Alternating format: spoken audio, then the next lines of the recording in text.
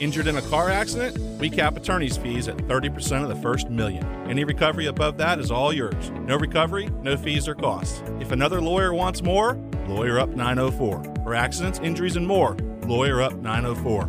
Jacksonville.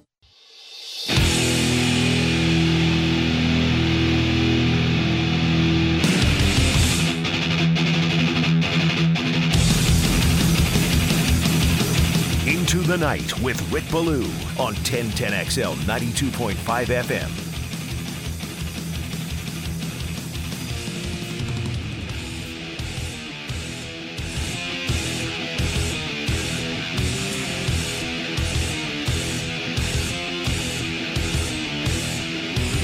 All right! My goodness, I wouldn't have believed it if I did not see it. I don't care. You could have walked out Ernest Hemingway. You could have had Walter Cronkite. Give me Total Leather until, again, Total Leather with Riley Patterson for the game-winning field goal. You could have the best journalists, the best writers in the history of mankind. Tell me how the Jaguars came from behind, up 27-0, and I wouldn't have believed it. I'm still partially in shock. And that is just out of this world. Just absolutely, totally, positively incredible to witness as to what did take place this past Saturday night. All right, what a week it's going to be. Another great opportunity for the Jaguars. I mean, right on the surface, you look at Kansas City and you're like, yeah, good luck. You know, they were down 20-0 earlier this year, yet they came back, they made it a game.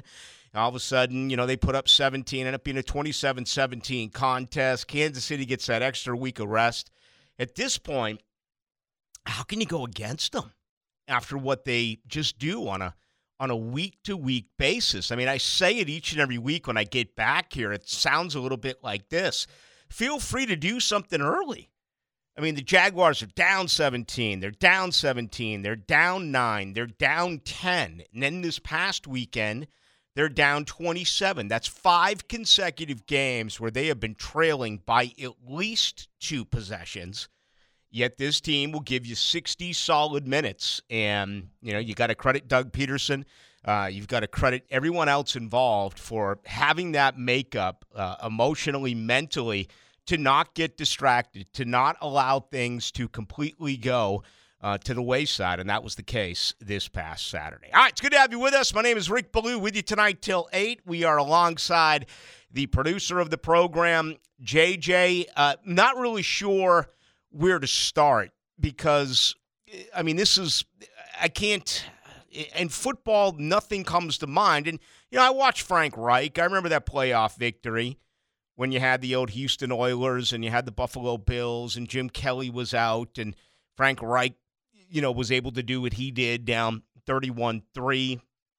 Obviously, the choke and doke is what people around here will remember most. But Florida State, in the choke and doke, they didn't completely finish off Florida. You had to wait until a month later until you played the 5th quarter in the French Quarter, a Sugar Bowl matchup after the 31-31 tie. This one, I don't even know what else to say, okay? I mean, early on, it just looked like, you know, Los Angeles, not only were they the better team, they were physically pounding Jacksonville's wide receivers, the defensive backs were, and I know that upset quite a few people because many believed that the officiating was awful in this game, and it's tough to argue with that, although it did kind of rear its ugly head late for Los Angeles, particularly when Bosa got hit with his second unsportsmanlike conduct 15-yard penalty. And, of course, that one resulted in moving the 2-point conversion up, and it ended up being just, you know, out of this world. Those 30 to 60 seconds or however how long it was until Trevor Lawrence, you know, took the snap, jumped over the pile to get a 2-point conversion. And that's what this whole night was about. It was about second guessing.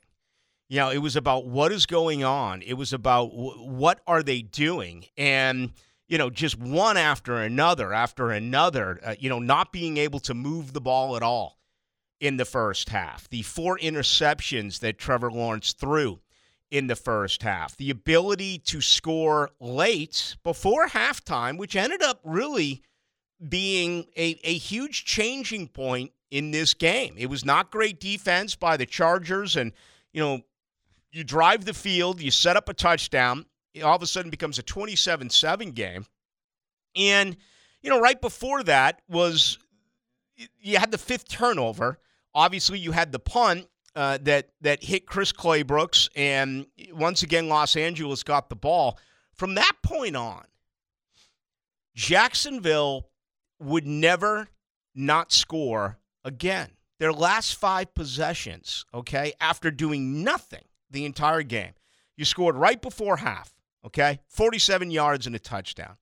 You come out to begin the third quarter. First possession, a 14-play, 89-yard drive, taking 7 minutes and 17 seconds. And again, I'm in the booth. I'm sitting next to Dave Campo, and we're evaluating and analyzing each and every play, after each and every play. And at that point, I'm kind of like, well, where's the oomph here? Where's the motivation here? You got to pick up the pace. And certainly they did a little bit later in the football game, but that first drive in the third quarter, again, ate up a ton of clock. They ate up half the quarter, 7 minutes, 17 seconds. They go 89 yards, touchdown. You force a punt. 5 plays, 68 yards. Takes 2 minutes and 14 seconds off the clock. Touchdown. 9 plays, 70 yards. You take 3 minutes and 22 seconds off the clock. Touchdown. 2-point conversion. Who goes for a 2-point conversion when you're down 30-26? Think about that for a moment.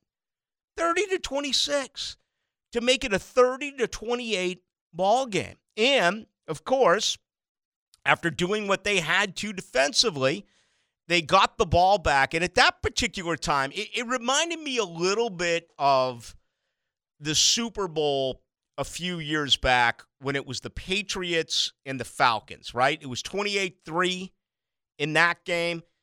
You knew that New England, every time they touched the ball, was going to score. And you knew that if that game went into overtime and if the Patriots got the ball first, they were going to win. They were going to score. It was so blatantly obvious. That's the way it felt here, at least in my opinion, for the Jaguars very late in the game. It was simple. Just get them back the ball.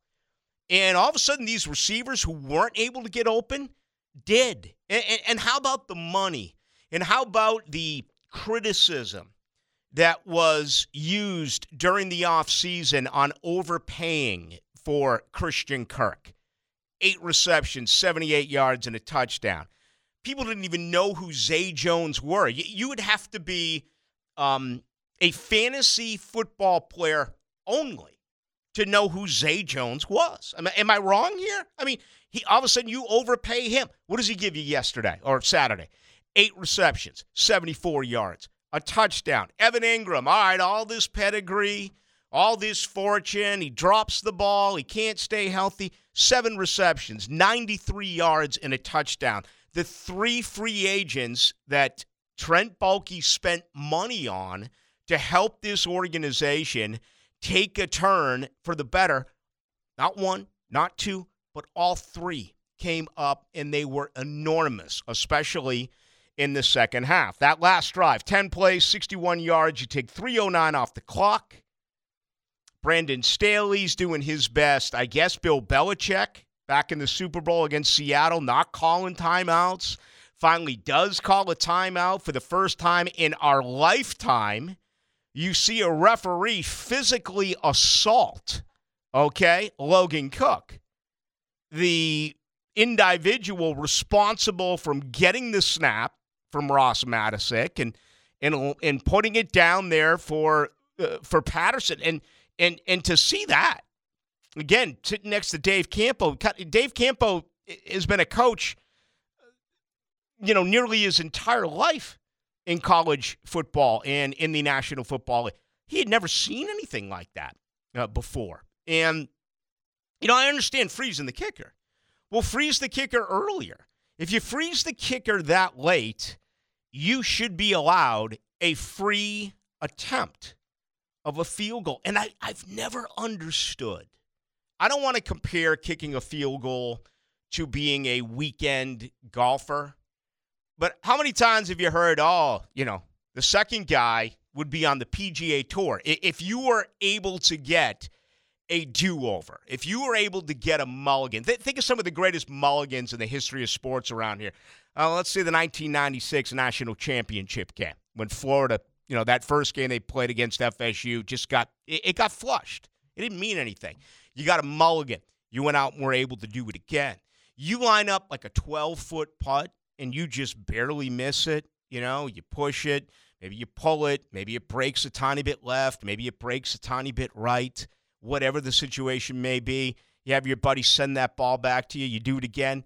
It almost always goes in. Why would you freeze a place kicker right before he kicks it? He gets that free opportunity to test the wind, to look at everything.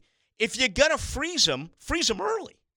And Brandon Staley waited, but he got the official to certainly do his part, just out of this world, what we did witness. All right, so much to do. I was thinking a lot about this. I did so yesterday when I got up early and played golf. Was finished in time for, both playoff games, all three playoff games, I guess I should say, on Sunday. And we know that there's a big one coming up tonight that is going to be hopefully really entertaining as Dallas tries to go into Tampa and knock off the Buccaneers. But, so much was ringing through my head, and I was like, how do I approach this one? How do I approach this show? Down 27-0, you come back, you win. And part of me was like, should I do it or just let it be? And, I think for the most part, I'm going to let it be, at least tonight. But we should almost have a segment where we reread in-game tweets. That is something that I think I may do in the future because, and I want to tell you something. I got a pretty good damn source. It's called my cell phone. And cronies of mine, buddies of mine, some in the business, some not, and those who are not, for the most part, are very, very long invested season ticket holders of the Jacksonville Jaguars, not to mention others locally and nationally, just oozing their emotions of getting crushed 27-0. And starting with Trevor Lawrence and then everyone else around him and you know what it is. And then you see the turnaround. And those same people, complete 180. Listen, I say this because this is what fandom is all about. This is why I love sports fans. You are absolutely passionate and you are expected to say these things. Say it to yourself. You're driving home right now, right? You're driving, for the most part, you're probably by yourself. Just ask yourself right now, how bad did you crush Trevor Lawrence on Saturday night? How bad did you crush other members on this football team on Saturday night? Crush Doug Peterson on Saturday night. And then all of a sudden, a couple of hours later, everything you said, you either deleted or hopefully if you said it to your buddies, it just kind of disappeared in thin air. A lot of people, kind of getting on the fans left early, and, I know some good people who left early. I understand. Again, they didn't show up. They were down 24-0. Now, I was at that game at Doak Campbell Stadium in 1994 where I'm telling you, man, 60 to 65 to 70% of the Florida State fans left that game. Many came back in. They went out to the parking lot and started, drinking whatever depressant they could get their hands on. They made their way back into the stadium. I don't know how it is now. My understanding with, after 9/11 and everything, that if you leave the stadium, you ain't coming back. Yeah, you're not allowed to get back in. So I know a lot of people went to the bars around the stadium. I know a lot of people left and did this and did that. That's you, okay? Unfortunately, I think a lot of those people, what you're going to see this week is they are going to be bald-faced liars, because now admitting that you left this game is almost like the ultimate bad karma. It's one thing to have left. It's another thing to have gotten caught that you actually left. So I feel it. I do. I feel it right now. There's a lot of lying. There's a lot of fibbing that's going on. And that's okay. It's no big deal. In some instances, I don't blame you being down 27-0. You'd been there for hours, okay? You wanted to beat the traffic and get the heck out of there. And who in their right mind ever would have believed that Jacksonville was going to come from behind and win a football game after trailing 27-0? All right, that's it. I'm not going to have any more fun with you people. You deserve it. You've been through heartbreak, okay? And, I, for one, my girlfriend dropped me off. That's just the way that I did it. I wanted to visit some people that I wanted to run into, and I did. And, after the game, I listened to the post-game press conference with Trevor and with Riley Patterson and with Doug Peterson and some others. And Hayes had to go upstairs and write. And Hayes Carline, was nice enough to drop me off. We live basically in the same area. And so Hayes probably stayed inside, I'm guessing another hour after I left. I went outside. The tailgating, the post-game tailgating that was going on was, I don't even remember it being that way in 2017. I know there was only one home playoff game, and that game sucked. It really did. I mean, it was a 10-3 Jacksonville win over Buffalo. But remember, it was just a long, drawn-out, really boring game, okay? You had the touchdown pass from Bortles to Koyak. You had the Jalen pick late to seal it. But it didn't have the theatrics that we witnessed a couple of nights ago. The post-game party that continued out in Lot J and surrounding that stadium was about as good as anything I've seen, perhaps ever, coming out of that building. So that was a lot of fun. A lot of Jag fans, they're literally in tears. And again, I'm never at a loss for words. I never have been in my life. I still cannot believe that this football team came from behind, down 27-0. All right, we're going to grab some of your reaction tonight. As always, the best way to get us is on the text line, brought to you by Lifetime Enclosures. That number is 641-1010. Twitter is up and running. That is Baloo1010XL. Also, you're going to hear from Doug Peterson. He met with the media a little bit earlier today, and I just love his approach. I mean, he was asked so much about the game, and his whole opinion is basically, well, we don't even have time to enjoy this because you got to take a look at what's next. And waiting there is the beast. I mean, you got to get through Kansas City at Arrowhead. That is brutal. It's almost as if you win. To me, this is the toughest of them all. I don't care if Buffalo knocks off Cincinnati or if Cincinnati was to knock off Buffalo. Okay, to me, this is the most important, not the most important one because it gets more important as you win. Obviously, an AFC championship game in a week would be more important. And then a Super Bowl 2 weeks after that would be more important. But if you look at the competition, if you look at the teams that you must face, it's not going to get any harder, at least in my opinion, even if you told me you had to go from Kansas City to Buffalo to taking on the Philadelphia Eagles. In my opinion, this one on Saturday is the most difficult. If you think I'm on drugs, call me out for it. 641-1010 on the text line, brought to you by Lifetime Enclosures. All right, opening comments tonight and every night brought to you by Shmunez Vision. How many of you folks passed out in your contacts early Sunday morning? Not good. Not good at all. I can't tell you enough, and I can't stress this enough. Sleeping in your contacts is one of the worst things that you can do for your eyes, period. And I know there's some docs out there like, well, you can keep these in for 3 days. You can keep these in for a week. mucus, virus, conjunctivitis, redness in the eye, all sorts of different problems you can end up getting if you do sleep in your contacts. Shmunez Vision is absolutely the place that I believe in and always have believed in. It's a family business out at the beach, and they're also one of their primary focuses is personal high-quality medical and surgical eye care. I had right eye surgery more than 8 years ago. Just went in for a normal examination to get my contacts, checked and updated.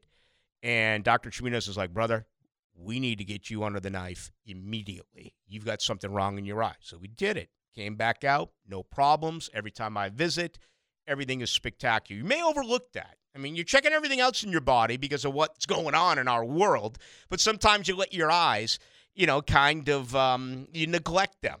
Whether you mean to or not. Dr. Catherine Shmunez, fellowship trained in cornea, cataract surgery, our refractive surgery.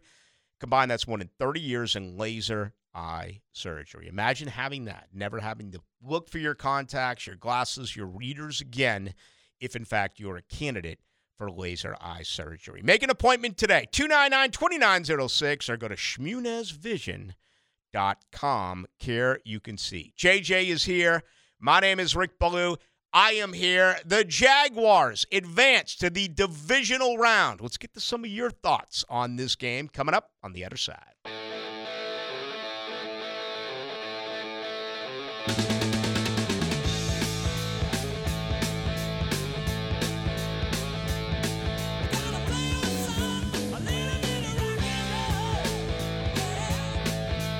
Into the Night with Rick Ballou on 1010XL 92.5 FM. Right, another week of football, 16th of January, and the Jaguars, one of the 9 remaining. After tonight, it'll be 8. Tom Brady, 35-12 lifetime in the playoffs, going up against Dak Prescott, who's 1-3 lifetime in the playoffs. Matter of fact, you look at the NFC quarterbacks, Jalen Hurts, 0-1. Of course, he had a bye. Danny Dimes, a winner yesterday. So he goes to 1-0 lifetime as a quarterback in the NFL with the playoffs. This will be fun tonight. To me, it feels, it smells, it looks like Dallas. It just does. But can you bet against Tom Brady? All right, enough of that. Let's get back to the Jaguars. As I say to you folks at least once a week, we all do things differently. I have always done sports radio to before I get there, are we on YouTube tonight? I mean, I know it costs a lot of money for YouTube and all this stuff, and all the money that's being spent in this town. Are we on YouTube tonight? Listen, with the Jags winning the way they are, we are willing to throw all the cash we have at our broadcast to make it as good as possible. We are on YouTube. You can go and join our friends who are commenting. Someone says he gave up on the game at half, turned it off, only turned it on after some people were blowing up his phone. I'm sure there was a lot of you guys like that. Mm-hmm. Go to 1010XL's YouTube page. We're the first video. Give us a click, like, share us with your friends. Yeah, I said I didn't want to make a big deal about that, but obviously a lot of people have responded to me, including the 3742 who says, you of all people, talking about fans leaving the game. I will never forget the way you dragged some players onto the bus, talking about how much money was wasted on the players. You don't have the right to slam nobody. I responded by saying, screw that. I'll slam whoever I want. Here's the difference. I don't really get his logic. Well, here's the difference. My guess is that 3742 slammed all of these players just like I did. He just doesn't have the balls to come out and say it, okay? And that's the difference between him and me. How many times have I said, go back and listen to my show after Detroit, for crying out loud? I fired everyone. I can admit it. I love being wrong in situations like this. But you did it too. You fired Trent Baalke. You said that it wasn't going to work with Trevor. I don't even want to get into it. This is a joyous night. The Jaguars came from 27 back, but no wonder there's so many problems right now in our country. It's because of people like that are so gutless. It's just amazing. So when the Jags went 0-5 in October, were you supposed to just come here on the radio and talk about how great everybody was playing? JJ, so what do we already have? We already have what? 100 people who have texted us on the text line at 641-1010, brought to you by Lifetime Enclosures. He's the only one who said anything, but you know how I am. I'm always going to look for those type of people because I kind of think that that's better radio than, oh, you guys are this and you guys are that, and we all knew they were going to come from behind. And Yes. in our small TP, we were like, hey, man, you know what? They're down 27-0, but I like our chances here. Here's what's going to happen. Jacksonville's going to hold them to a field goal, and the Jags are going to score on all 5 of their possessions. 4 touchdowns and a field goal.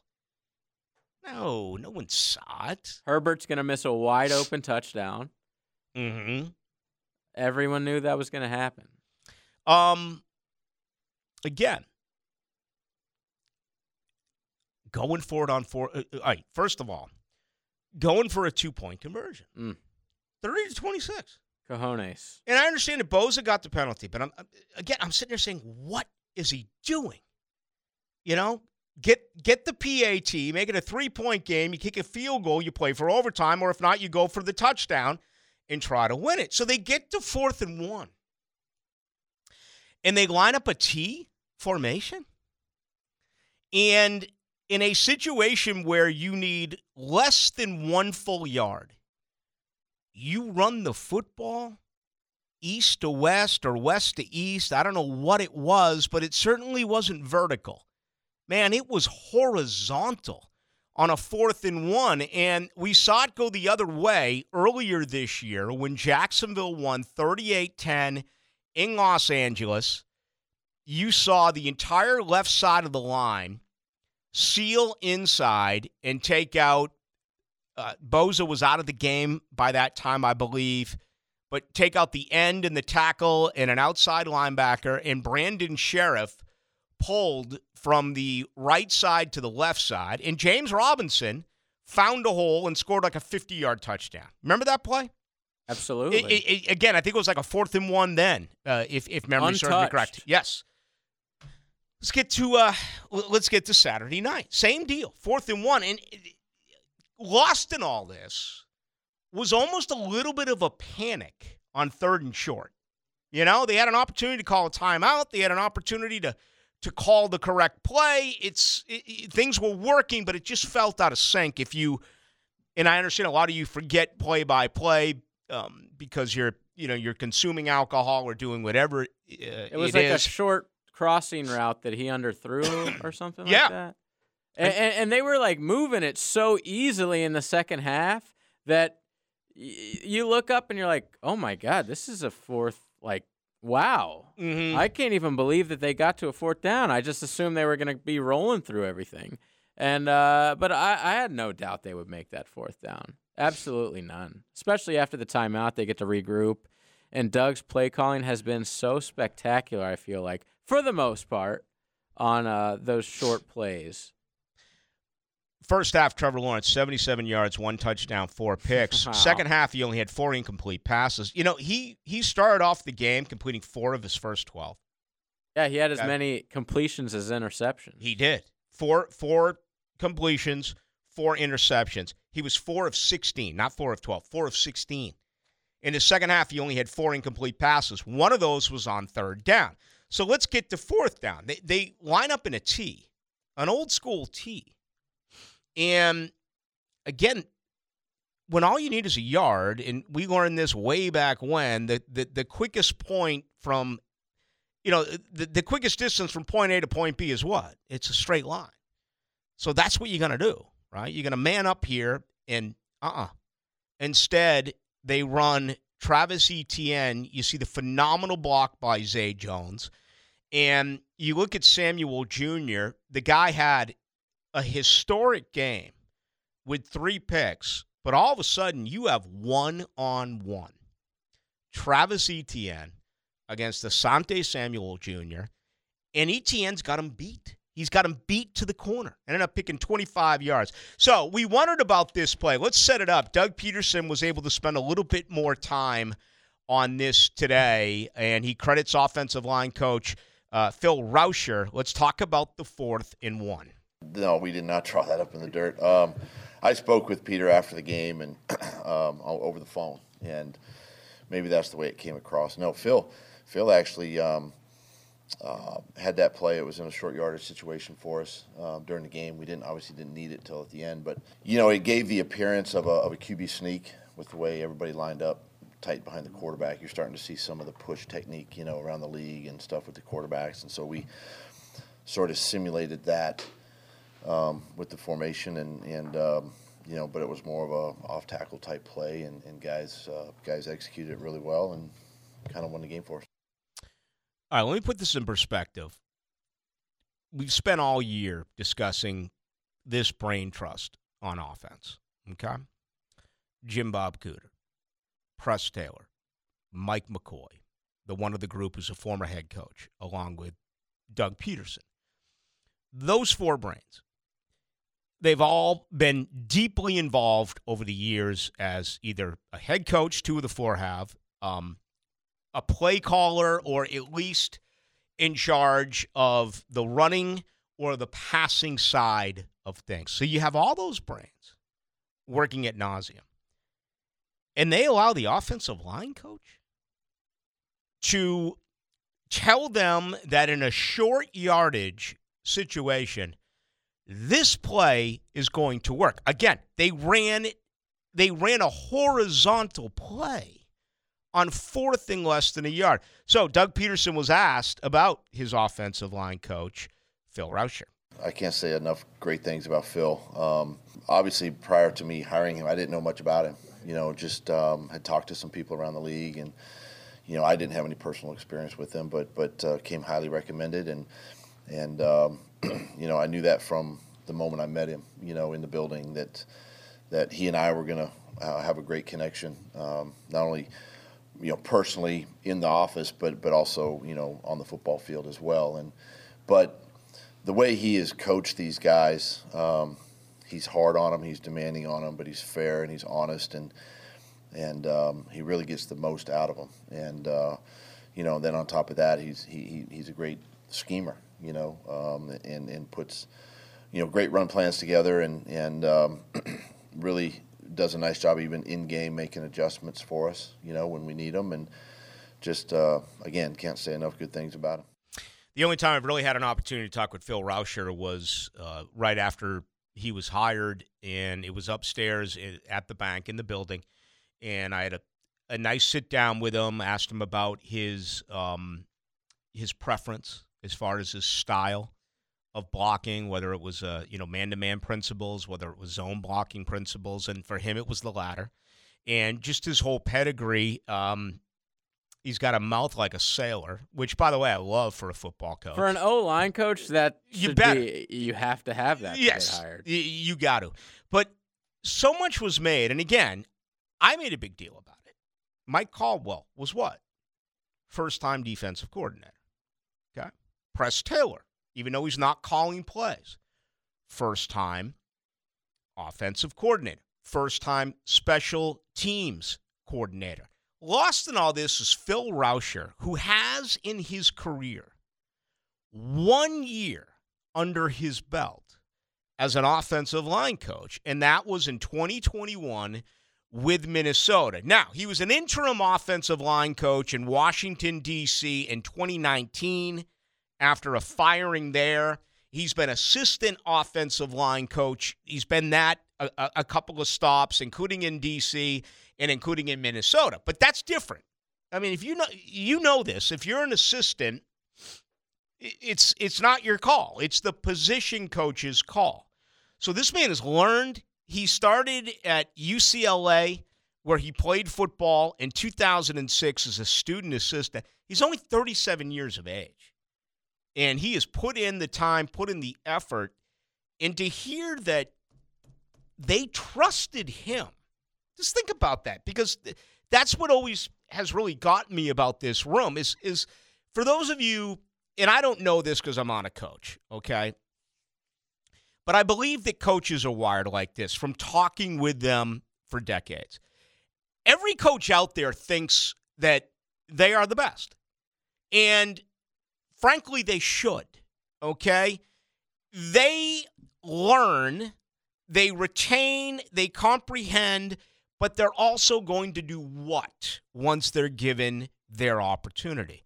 They're going to make some changes to what they think is the best way to get something done. You're never going to find a coach who is exactly like the coach they learned under. It can be the way you address the team. It can be the way that you practice. It can be anything. Every coach is going to do something a little bit differently. So here we go again. Peterson, Taylor, Cooter, McCoy, all of these brilliant offensive minds. And they look at a 37-year-old man in his second year as an offensive line coach, and with the season on the brink, you run a horizontal play and pick up 25 yards? It's brilliant. It's absolutely brilliant. All right, let me take a break. Let me do it. I mean, 4th and a yard? If he had gotten again, I hate to play the what if, but if he had gotten tackled behind the line of scrimmage, the response would have been, what the hell are you doing, running the ball behind? Why aren't you just running straight? That would have been it. That's what makes this so much fun. Put the ball in your best player's hands. Yeah, Let Trevor win it. You just saw what Trevor did. Exactly. With those long arms, he picked up a yard. Why not give it to Trevor again for the sneak? Trevor's become like the – remember how good Tom Brady was at that? Yeah.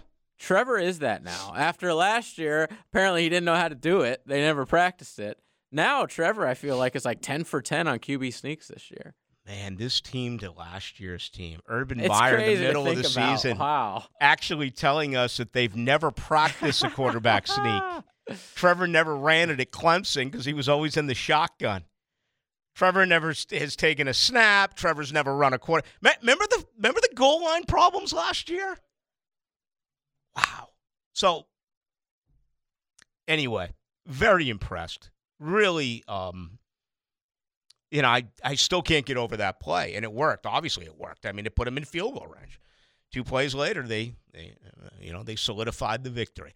All right, let's get some feedback from you. 641-1010. Want to come back? I got to get to the defense because they kept them in it.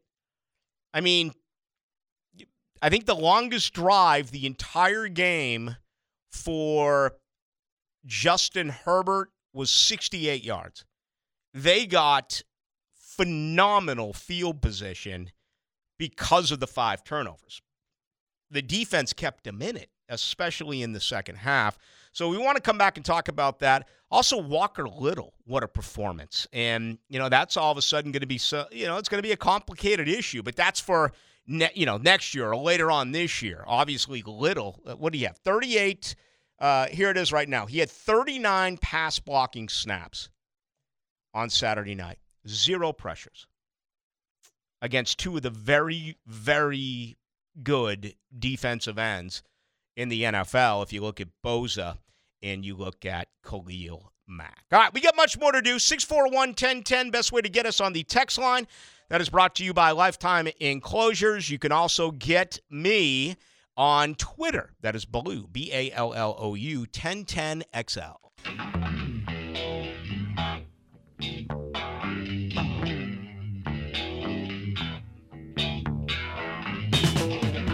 Let's go into the night with Rick Ballou on 1010XL 92.5 FM. 4:30 on Saturday. NBC will have it. I believe Al Michaels will not be there. Had a lot of people expecting me to get off on Al. Here's the deal. He's not worthy of any attention today, perhaps later in the week. But I did bump into him in the press box. He's just a miserable dude.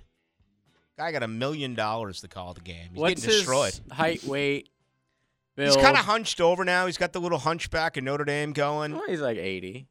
I'd say he's 5.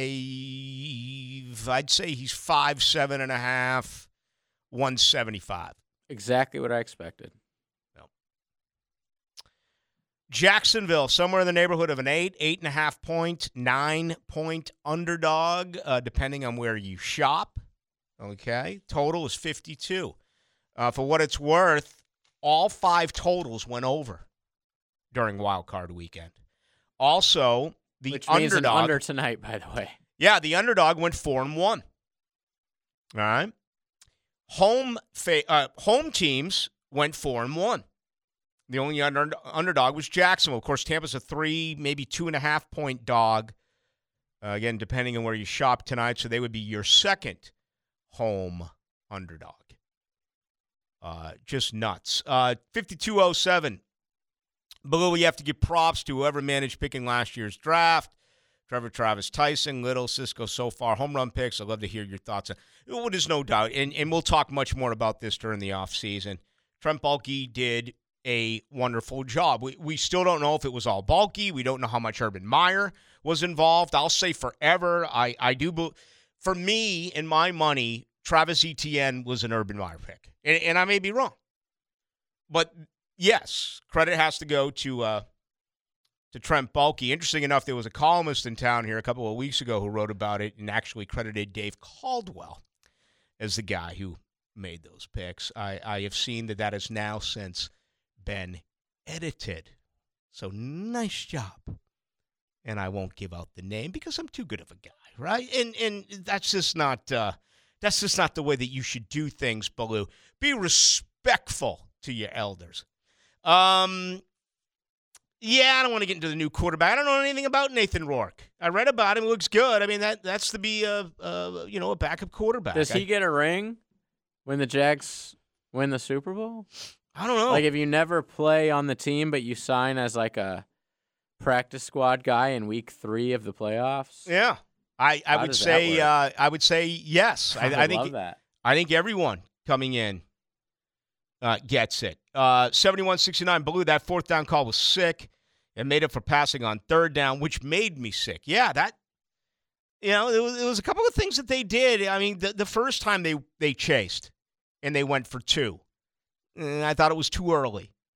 Certainly in that situation on third down where they were really moving the football, I thought was the wrong play. And that's what makes this game really fascinating. We're going to get worked up over a small percentage of the population. What about the majority of us who stay positive throughout the season in the game? Of course I'm worked up. Why wouldn't I be? I mean, this is amazing.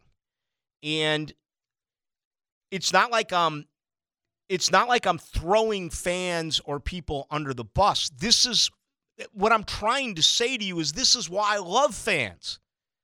Because that's the way it is. That's the way it's going to be. Okay? I mean, watch tonight's game. If Dallas loses, they're going to crush Jerry Jones. They're going to crush Mike McCarthy. They're going to wonder if Dak Prescott is really the man. If Tampa loses, then, they're going to go nuts on Byron Leftwich tonight. And, that's it. Brady can't do it anymore. I mean, that's fandom. But I like to look back on it. And I totally disagree with you. It seems like yesterday to me when Trevor Lawrence missed Travis Etienne in Washington, D.C. at goal line a couple of times. And Travis Etienne dropped a walk-in touchdown. And being up 14-0 and electing not to kick a 51-yard field goal in Philadelphia and the 5-game losing streak. I mean, so, no, I totally disagree with you. I don't think you'll find anyone who does what I do in this city who's more interactive with Jaguar fans, whether it's the text line, phone calls, no matter what it is. And there's never been a season like this with massive ups and massive downs. And every once in a while, I'm going to reflect upon it. Not only do they have massive ups and downs within the season, but within games, like within drives. They were in the midst of losing 5 in a row.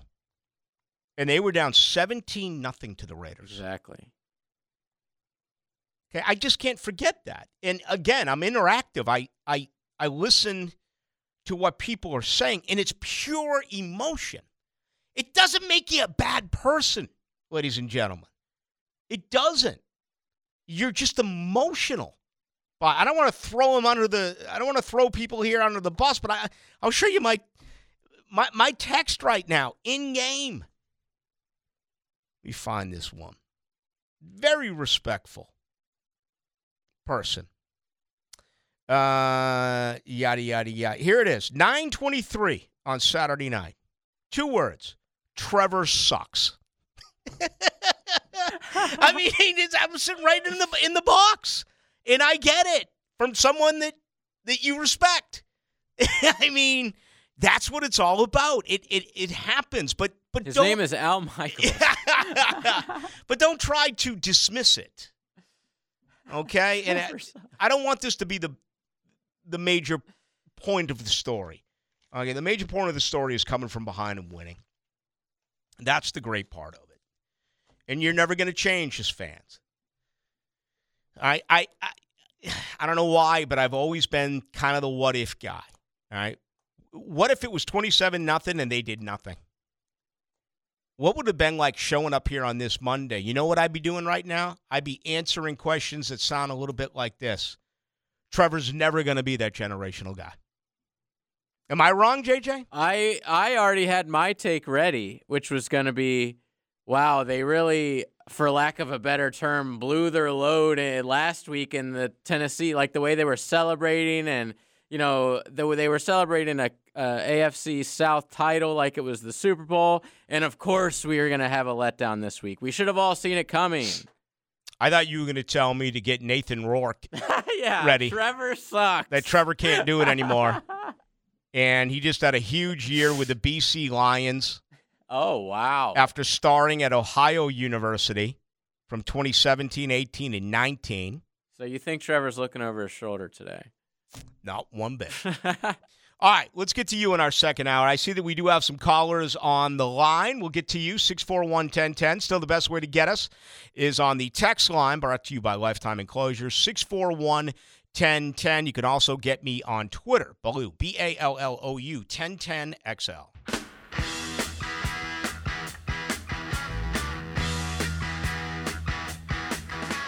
Into the Night with Rick Ballou on 1010XL 92.5 FM. All right, it says here, Ricky B, the nice thing to know is that the Chargers were offsides on the final field goal, so it really didn't matter either way. It's a good point. I didn't give that much thought. So they would have had a redo. But, there aren't any Charger fans anywhere. So that's a fan base that you'd never have to worry about feeling bad for. But all of a sudden, you look at the state of that franchise. That is just crushing. I can't see how Brandon Staley stays on as a coach. I'm shocked he's still there as of 7:05 the next day. How can you get those guys ready when I don't care what I don't care what it is. When you blow a 27-0 lead, that all hangs on the head coach. Okay? And I understand he's not the one out there making plays, and he's not the – but, I mean, just look at their pass to run ratio when you have a lead. And, Austin Eckler only had the ball 6 times in the second half after what he did in the first half, and Jacksonville did a nice job against him. He only picked up 2.7 yards a carry, 13 carries, 35 yards. 2 went for touchdowns. But when you look at 43 passes and 23 rushing attempts, and then you say to yourself, you're up 27-0. Okay? Running the ball does so much, but the most important thing that running the ball does, especially when you have a lead, is it gets the clock to tick. And when you throw incomplete passes, it's not going to tick. So, yeah, this reminds me a little bit of what we witnessed when New England came from behind against Atlanta, 28-3. Run the football. They didn't run the football. I mean, this has got to be brutal for this football team. Keenan Allen, as good as he was in the first half, he had 4 receptions. He only caught 2 balls for 15 yards in the second half. He was targeted 13 times, 6 receptions. Gerald Everett, who made some phenomenal grabs in the game. 6 for 109. They didn't get much out of those receivers who were asked to come up and play after the injury to Mike Williams. So anyway, you left Mike Williams in last week. You left some other starters in last week. A lot of people think Bosa wasn't 100%. That's on Brandon Staley. This is a game that is absolutely there for the taking. Now, listen, on the same side, you have to give Brandon Staley credit for having his guys ready to play when the game began. All right, you did have a 27-0 lead. And yes, we all know you forced 5 turnovers, 4 of those off the right hand of Trevor Lawrence. Some were so lucky, though. I mean, like the first knocked pick. Ball. Oh, yeah. The Deflected second ball. one was sort of maybe a pass interference. The ball that hit the helmet on the punt. Like, when you don't have any turnovers and you lose that lead, that's all on the coach. Like at least if Herbert was out there in the second half fumbling, throwing picks, or they muffed a punt or something, you don't put that on the coach. They didn't have any turnovers. I know. 5-0. It makes no sense. None. Again, you're up 5-0 in a turnover ratio. Well, Jacksonville's down. Jacksonville became one-dimensional, outside of a few of those carries, like the 25-yarder on 4th and 1. But when you look at Jacksonville and you see 47 passing attempts and 21 rushing attempts, when you look at that, you say, well, that's a loss. And then on top of that, when you look at 5 turnovers to 0, well, that's a loss. A blowout. How does L.A. respond? 43 passes, 23 rushes? And it's not even 23 rushes. 3 of those were sacks. I think 7 rushes in the second half for 7 yards. Am I wrong about that? I think I saw that earlier today. So now the reports are, all right, Brandon Staley, he's going to remain the coach, but he's going to have to make staff changes. Why would you keep this guy on? He's got no faith with that fan base. I remember what he did a year ago. He blew it last year against the Raiders. So, hey, that's their problem. Not the problem here in Jax. All right, let's grab a couple of calls. Why don't we do that? 641-1010 if you want to get in. Anthony is next. Welcome. Hey, how you guys doing tonight? Well, good, Anthony. I just wanted to say that I was at the stadium when the Jags came back, man. The energy down there was crazy, man. I went down there with some of my best friends, Chad and Matt, and I mean, I was literally going to leave when they were down 27-0. I said to myself, and I said to my friend Chad, I'm like, I'm getting in the car. I'm calling my ride when they score another touchdown, and they didn't score. And when they didn't score, it's those Jags, man. The D showed up. Everybody, man. Trevor it's like Trevor came out like a new guy. It's like he cut his hair and came out like a new person. Like, yeah, it doesn't make a lot of sense to be that bad in one half and then to be that good in the second half. Even coming out like that, like I seen it when we scored the touchdown before the half. You could see it on those guys' faces. They weren't trying to give up. And no one in the stadium was leaving. You see, no one was leaving. No one. What happened? And by the way, he was attempting to say no one was leaving, and then it was like Area 51, and I had nothing to do with that, for the record. I don't know what happened. Me neither. Crappy phone. But I do appreciate you getting in nonetheless with that. All right, let's see. 32-32 Baloo and JJ was at the BCP tailgate. Got the news and interview, which was awesome. Said that the Jags scored 31. Okay, yeah, all right. Getting a little bit of love here. I would never make it about me. You know that, JJ. I would never do that. Never. You're selfless. Nope, I am. And, but I did call for a 34-31 Jaguars victory, and I call for the over. So usually I only hear from the peeps when I get it wrong. But he said, Baloo read it on air. He predicted 34-31 on the over.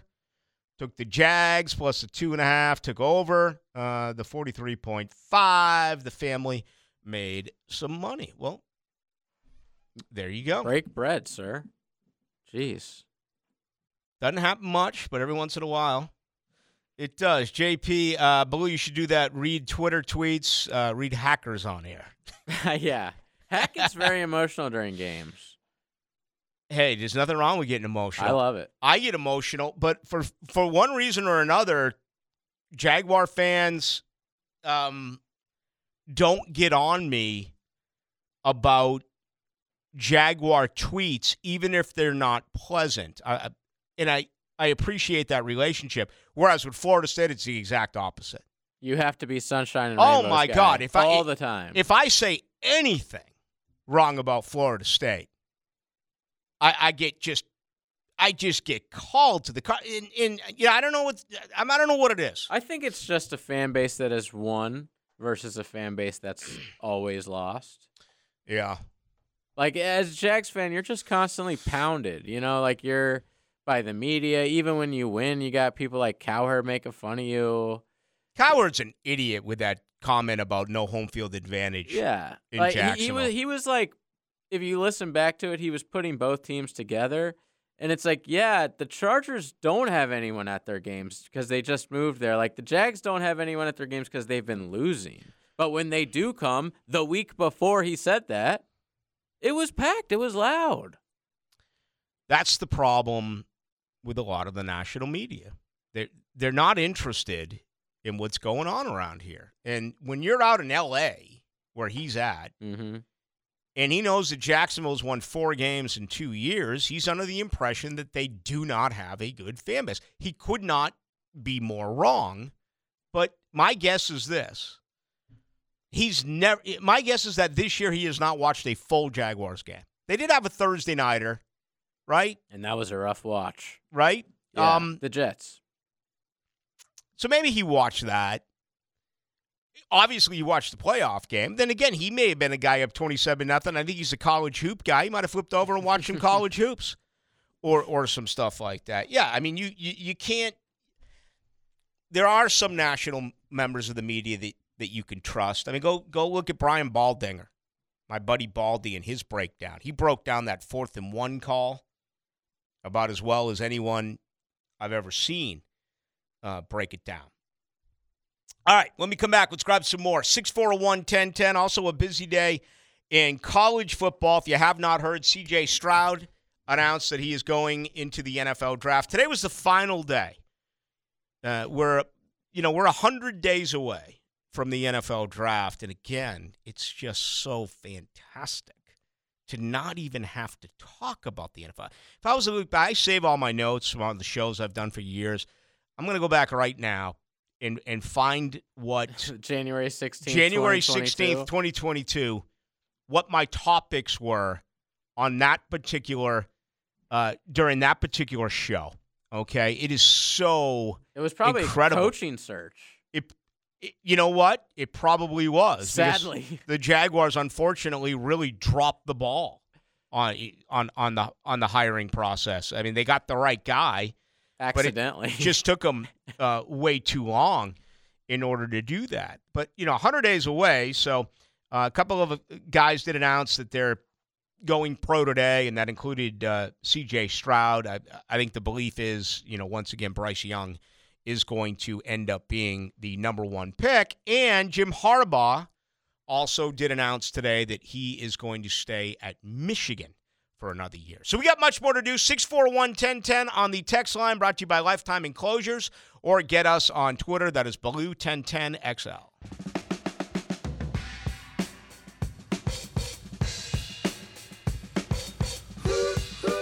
Into the Night with Rick Baloo on 1010XL 92.5 FM.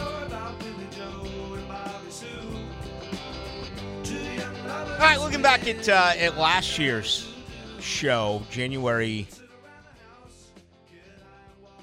16th in 2022 was a Sunday, so this is actually the Monday show, January 17th. Top of my line says the Jaguars are rolling over $25,752,000 to the salary cap, which sat at $208 million. Talked about candidates that Trent Baalke and Shad Khan were interviewing. In on Friday was Nate Hackett. In on Saturday was Matt Eberflus. Okay. Just to refresh the listeners, Nate Hackett was fired before the season ended, and Matt Eberflus has the number 1 pick in the draft. I have Mike McCarthy written down here, 8-15 to 2 years. I don't know what that means, but I also have Kellen Moore, Dan Quinn as a possibility. I then have who looked the best after the wild card weekend. There was an inadvertent whistle during the Cincinnati-Las Vegas game. Fans are trashing the referees, particularly during the Cowboys game. Forgot about that whistle. The officiating, once again, is absolutely horrible. We got a serious problem on hand. We really do. And, I witnessed it last night as well. I'm trying to remember, was that during the Giants? It was during the Vikings-Giants game. Yesterday afternoon, yeah. I think that my daughter's daughter, whenever that happens, they still will not know in the NFL how to define what a catch is and what a catch is not. That is the most complicated issue in football. You could talk about roughing the passer. You could talk about pass interference. You could talk about whether or not he got to the first down marker. All of that type of stuff is good, in my opinion. They got that one wrong, too. On that 3rd and 1 call where they said he got a first down late in the game. In what game? I think it was that the New York game? No, that was Buffalo. That was Buffalo against Miami. It was a bad spot by Buffalo. Last play of the game, second to last play of the game. But JJ, they cannot figure out what is a catch and what is not a catch. It's all the time. And because of that, it screwed the Jags because they called a catch that was not a catch, and then they snapped it too quick for Peterson to be able to challenge it. And so, yeah, it's constant like that. How about, I know this went for the Jags, so you guys probably love it, but the way that when Bosa got his first 15-yard penalty for unsportsmanlike, when the ref, he obviously said something to him, but the ref, went back at him, wanting him to say it again just to throw the flag, got into his... I've never seen that before. There was some weird refereeing stuff yesterday, including the Logan Cook. Like you said earlier, he assaulted Logan Cook when they called a timeout at the end of the game trying to ice Patterson. The refs are weird and they suck, man. Mm-hmm. And it's always been an issue. All right, let's get back to this. I'm looking at the day later. We made predictions. Were you with me in January? I RJ was, still I there? believe. January 19th, 2022? I think so. I don't remember. Actually, it doesn't involve your predictions. It involves the coaches who are getting fired and the new coaches who are coming in. I do have right here Doug Peterson. For the Raiders, I have Jim Harbaugh. Got that one wrong. Yeah.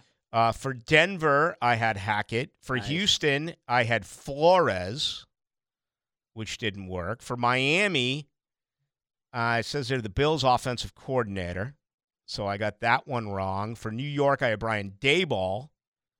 I was able to get that one right. All right, enough of that. Enough looking back. But, I mean, the only reason why I did is because this is great. We're 100 days out, and there's zero talk about the NFL How draft. impressive are those two hires, though, Peterson and Daboll? Very impressive. Completely changed everything about the culture with these teams. They just went into Minnesota and won against the third. I know that they were the worst, quote-unquote, 13-win team in NFL history, but to go in there and win with a guy at quarterback who everyone thought probably didn't deserve to be an NFL quarterback, and then the Jags, of course, we know what happened with that. The Danny Dimes situation it reminds me a little bit of Blake Bortles, okay? And Blake was great here, and I think you knew what you got out of Blake. Point I'm trying to make is in New York, I don't care how far they go. I would be absolutely shocked if Daniel Jones is brought back as their quarterback next year. Really? Mm-hmm. Okay. I think they're going to go in a different direction. See, a lot of people thought that about Blake, too, and they brought him back. And that was a bad idea. Gave Right. him an extension, yeah. And even that regime was so hard-headed. You know, when they signed Nick Foles and Coughlin and Caldwell both refused to admit they made a mistake. It was arrogance which turned into ignorance. All right? And I remember that particular show. You can't do that to your fans. Admitting that you're human, admitting that you made a mistake is accepted much easier than being hard-headed about how Blake earned that. Okay? It was wrong. But anyway, you know who Brian Daboll is? As a former coach, who does he remind you of? No, just who he is in general. Is this a fat joke? I don't know. No, it's not a fat joke. It's an admiration. Okay. He's King Kong Bundy. Oh, wow. Brian Daboll is King Kong Bundy. I'm sure he would love to hear that. Let's get to Walker Little, because this is one of the great stories. And again, this is going to lead to somewhat. There's gonna and I hate to say it because usually, and it's being thrown around a lot today. Okay, the Jaguars have 3 tackles, and what are they gonna do? I'm hearing all this trade Cam and re-sign Jawaan Taylor. Typically, when you have 3 tackles, one of them ends up getting hurt, so it works itself out. Now, this is not a long-term injury for Cam Robinson. This is not a torn ACL. It's the other knee, and it's a meniscus. He could be healthy in a month. Okay. But Walker Little was absolutely sensational, man. 39 dropbacks yesterday. Did not allow 1 pressure. Today, Doug Peterson was asked about his starting left tackle. I thought he played really well. I mean, he seems to improve each week, really kind of solidifying him. It's not a perfect, not 100%, but I think overall, you know, he's getting more comfortable. The more he plays, the better he gets. And you know, those are 2... really 3 if you throw Van Noy in that mix, and really, you know, 2 to 3 good edge rushers that they have. He did a nice job. He did a sensational job, and you know, I thought early on Jacksonville was really struggling against the pressure from the Los Angeles Rams, but it wasn't Walker Little. If you look at the offensive line, okay, and you got to look at pass opportunities. This is interesting because it's listed as 39 pass opportunities, yet Trevor Lawrence threw it 47 times. I mean, that's Pro Football Focus. And again, Pro Football Focus has their own math. I don't know what else to tell you outside of that. I don't know if Trevor Lawrence gets rid of a ball quickly. Do they consider that a non-pass rush situation? I honestly don't know the answer to that question. But again, you can just look at the math right here. You see Trevor Lawrence was 28 of 47. Pro Football Focus tells us that there were 39 drop-back situations for the quarterback. And in those 39 pass protection counts, Walker Little did not allow a pressure.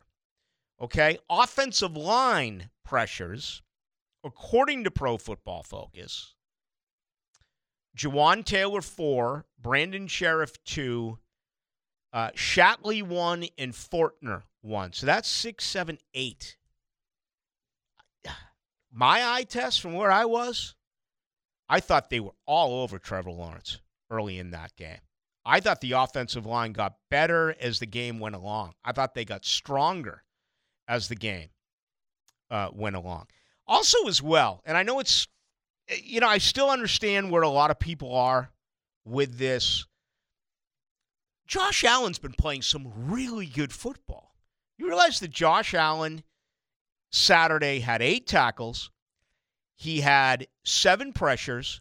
He had 1 sack, and he had 4 quarterback hits. He's also loved. He's loved by his team. He's a great spokesman for this club. I'm going to stay with my thought on him that I've had for a very long period of time. Jacksonville is going to have other, and this is it as far as the future, okay? But it's just something I want to mention. I have, I keep seeing get Josh Allen done. Get Josh Allen done. Now, I don't understand exactly how things work with the salary cap. It'll be cheaper to sign him now than it will be, after the year, or if you put a franchise tag on him, depending on how much bonus you give him or whatever. But as far as my priority right now, it's got to be right tackle, and then it's got to be Evan Ingram, and then it's got to be Rayshawn Jenkins. And, even though he's got a year remaining and Roy Robertson Harris is playing better football, there's no doubt. So they have all these decisions they have to make. The point I'm trying to get at is they don't have to do anything with Josh Allen. Pay him $10.3 million next year.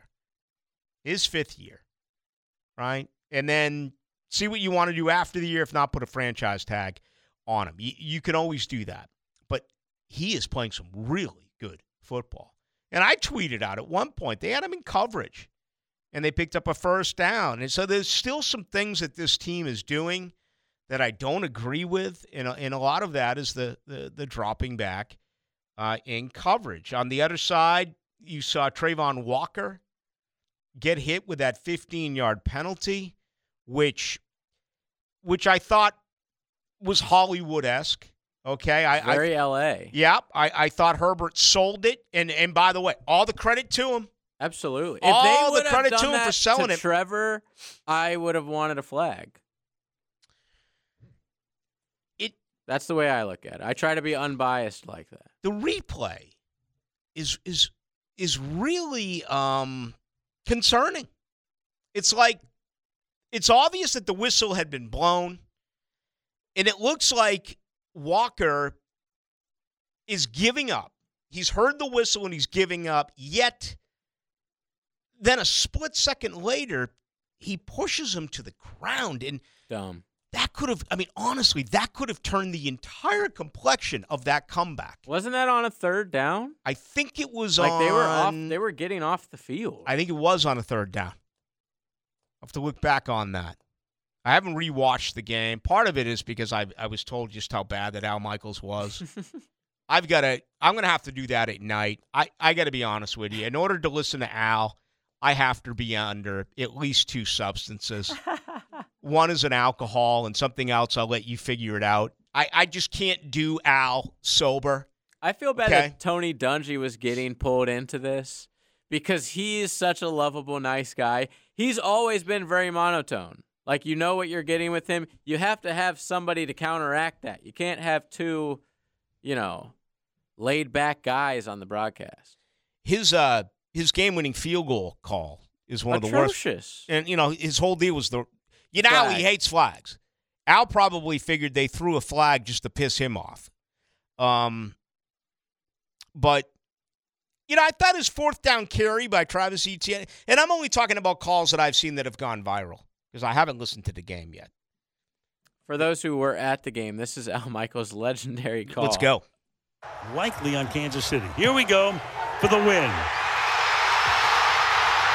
Got it, but there's a flag down. There's a flag down as everybody's running out onto the field, but there's a penalty marker. Offside. Defense number 26. And they call it on the defense. Yeah, that means the Jags won, Al. Yeah, that's just and as someone who follows this but becomes incredibly annoyed. Let's play this again. Listen to the way that Al, says that there's a flag. He's saying it in a way that he's so pissed because he hates officials, he hates flags, he hates reviews, he hates games that are one-sided, he hates the 2 teams. Am I wrong? Listen to Al here on the flag. It's like they threw the flag just to piss him off. Likely on Kansas City. Here we go for the win. Got it, but there's a flag down. There's a flag down as everybody's running out onto the field. And the way he says, as everybody, he's ready to be like, he didn't even say it's good. This didn't count. Can we play it again? He didn't even say it's good. There's a penalty marker. No, he didn't. Let's go one more time. We'll go 3 for 3. Kansas City. Here we go for the win. Got it, but there's a flag down. There's a flag down as everybody's running out onto the field. So he's annoyed. Yeah, got it, but, flag Well, down. Al's point there is that everyone's running out in the field. So if that had been a false start by Jacksonville, you would have had to have cleared everyone off the field, right? Well, then again, they would have declined it, so the game would have been over. But by the way, that kick almost missed. Like the way that they do it on TV and the backdrop, it's sort of like hard to tell. I guess because of like the Jaguars' eyes, maybe, and it kind of blends in with the football. But like Dicker, the kicker's kick that he missed like a few minutes before this or whenever that was, it started out right in the middle and then quickly verged to the left. This one did the exact same thing, but to the right.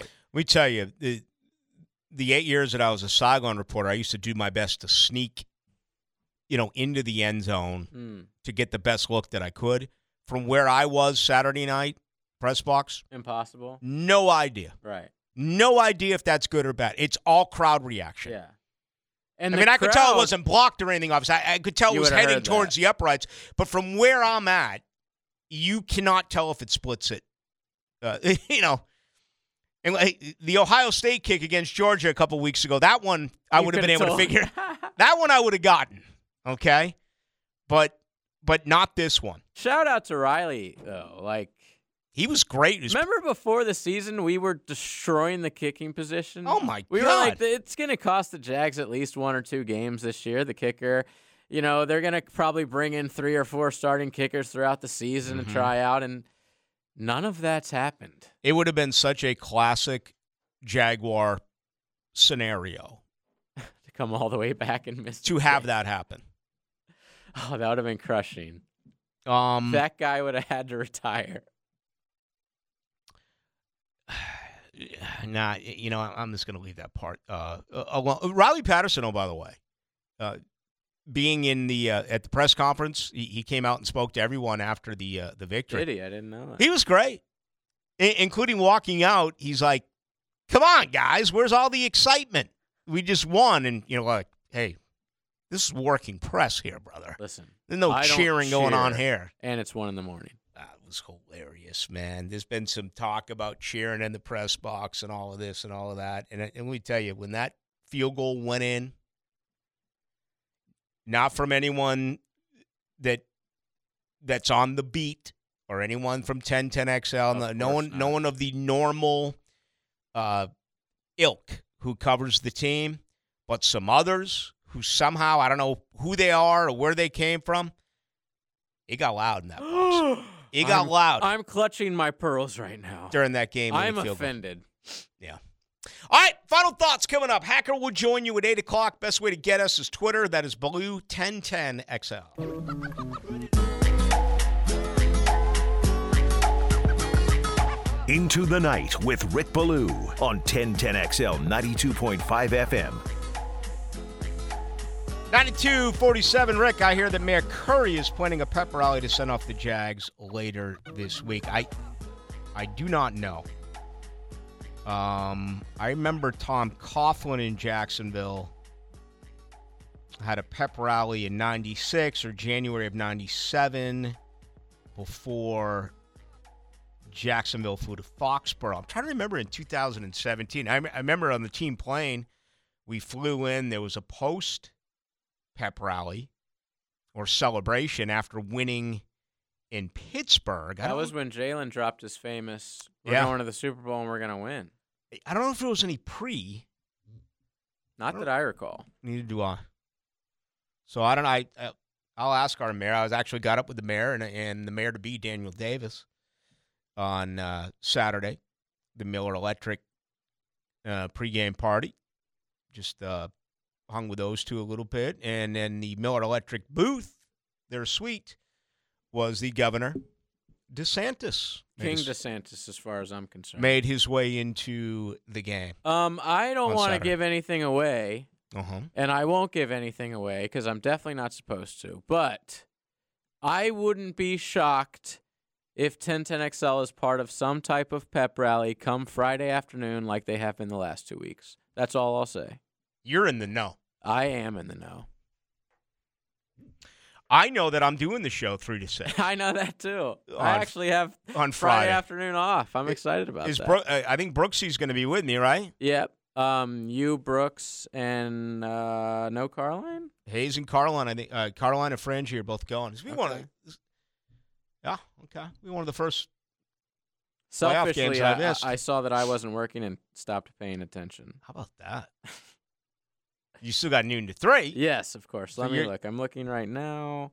Friday, Carline out early, Baloo sits in. So he'll be here for a little bit, but it's you and Brooks after that. You know what that's going to do? That's going to affect my party Thursday night at the Fleetwood Mac cover band show. Rumors. Because I was planning on getting just blazed to the bejesus bells and then being able to really sleep in on Friday. But wow, 3 o'clock. That's an early wake up. Latest odds on Jacksonville. If you look at, they're 4 out of 4 in the AFC, as you would expect, as the 4 seed. Let's see right here. Jacksonville to win the AFC is plus 1,200. Okay. To win the Super Bowl, Jacksonville is plus 2,500.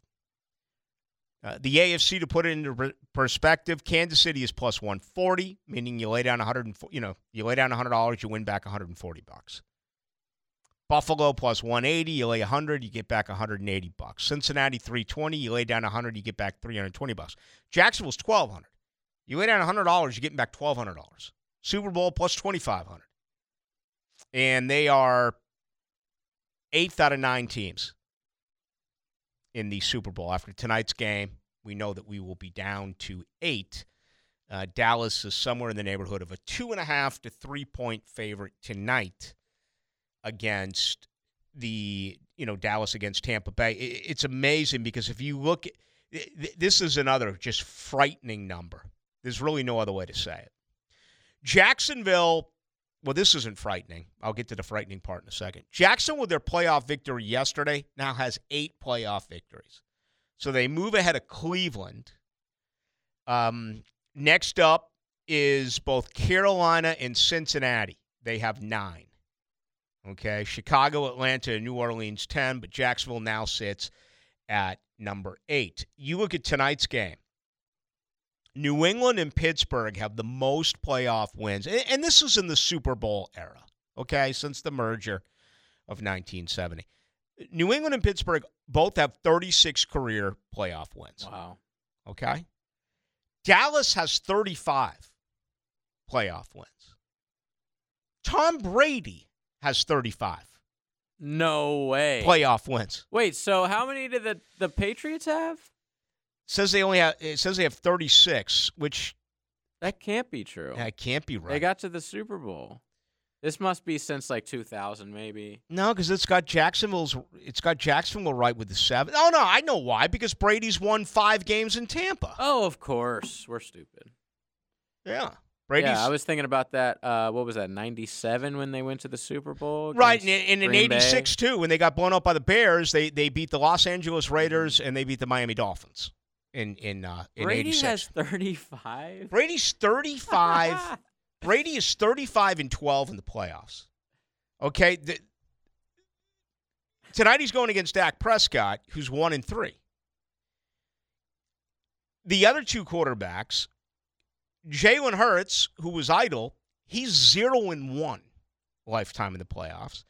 And Danny Dimes wins yesterday in New York, so he's 1-0. So 5 overall starts in the playoffs against a guy who has 35 wins in the 35 wins for Tom Brady. He does get back Ryan Jensen tonight. He's missed the entire year. They're all pro center.